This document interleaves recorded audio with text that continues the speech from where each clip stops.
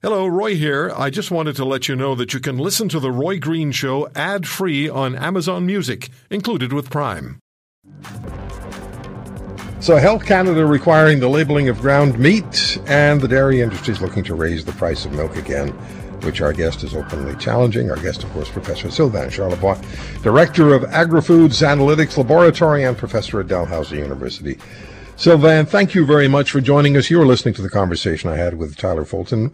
Just in your words again, share with us what your thoughts on this whole idea of Health Canada getting into our fridges and freezers. Well, I mean, I feel for our beef industry. They've gone through a lot the last few years, for sure. And of course, they've been working very hard in making beef more sustainable. As you may know, there is an initiative called the Canadian Roundtable for Sustainable Beef. So a lot of people may be concerned about the sustainable aspect of beef, but there's been a lot of work in the industry to make that happen. And so obviously, when you hear about this front-of-package labeling policy coming forward, obviously they feel that they haven't done enough, and they've done a lot in the last few years for sure. And of course, I almost see this as an insult to most Canadians who actually adore beef in general. I mean, beef is a central part of our culinary traditions, our culinary history in our country. Today is Father's Day. A lot of people will be eating beef products over the next few hours.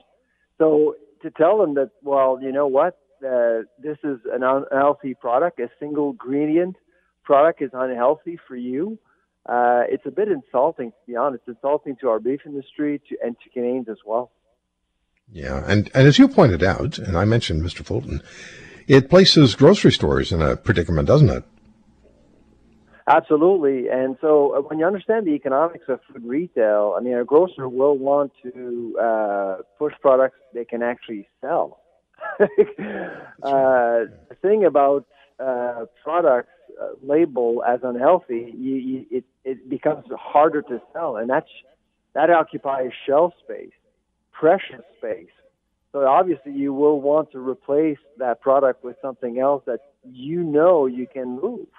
It's as simple as that. So once this policy is implemented, my guess is that you can only find very expensive, extra lean ground meat at the grocery store, and that ground meat will be obviously more expensive, and the other types of ground beef will be replaced by other products. And 50%, if you look at beef in particular, 50% of all beef sold in Canada is ground beef. So it's a huge chunk of their sales, and that's why they're very concerned.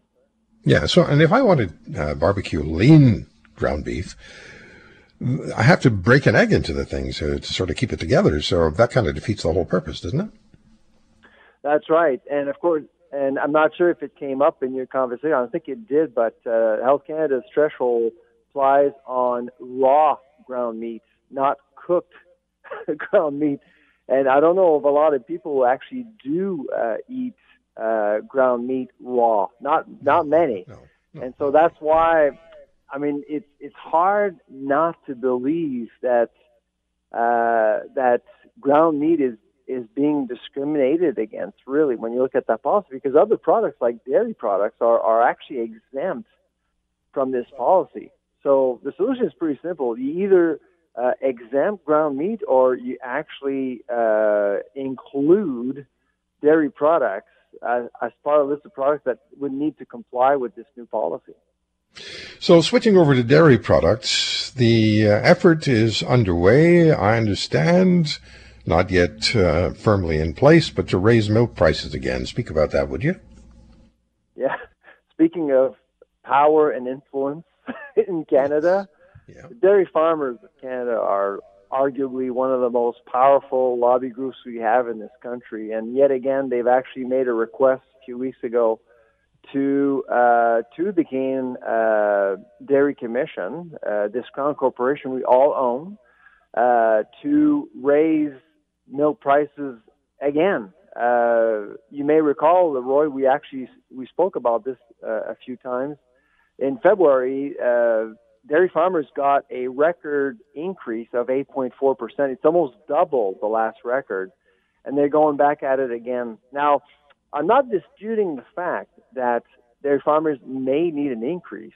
The challenge is how they do it. There's no transparency. We don't know exactly how they're coming with numbers justifying an increase.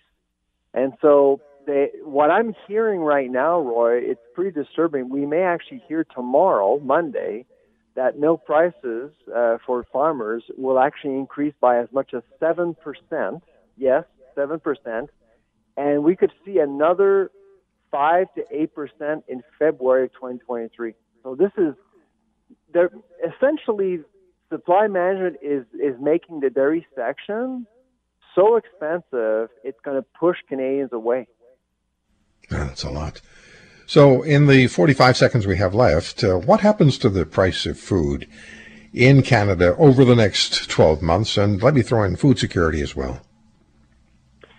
So things aren't necessarily easy right now. In terms of access, I don't think we're going to see any challenges. But in terms of food prices, there are many pressures out there pushing prices higher. And the big one is input costs due to the Ukrainian conflict. By September, October, we do think that we're going to be in deficit. We spoke about this before, and I think things are going to get tighter, unfortunately.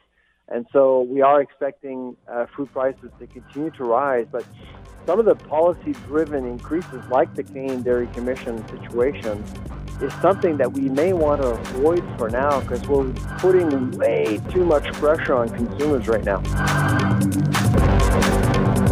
If you want to hear more, subscribe to The Roy Green Show on Apple Podcasts, Google Podcasts, Spotify, Stitcher, or wherever you find your favorites. And if you like what you hear, leave us a review and tell a friend. I'm Roy Green. Have a great weekend.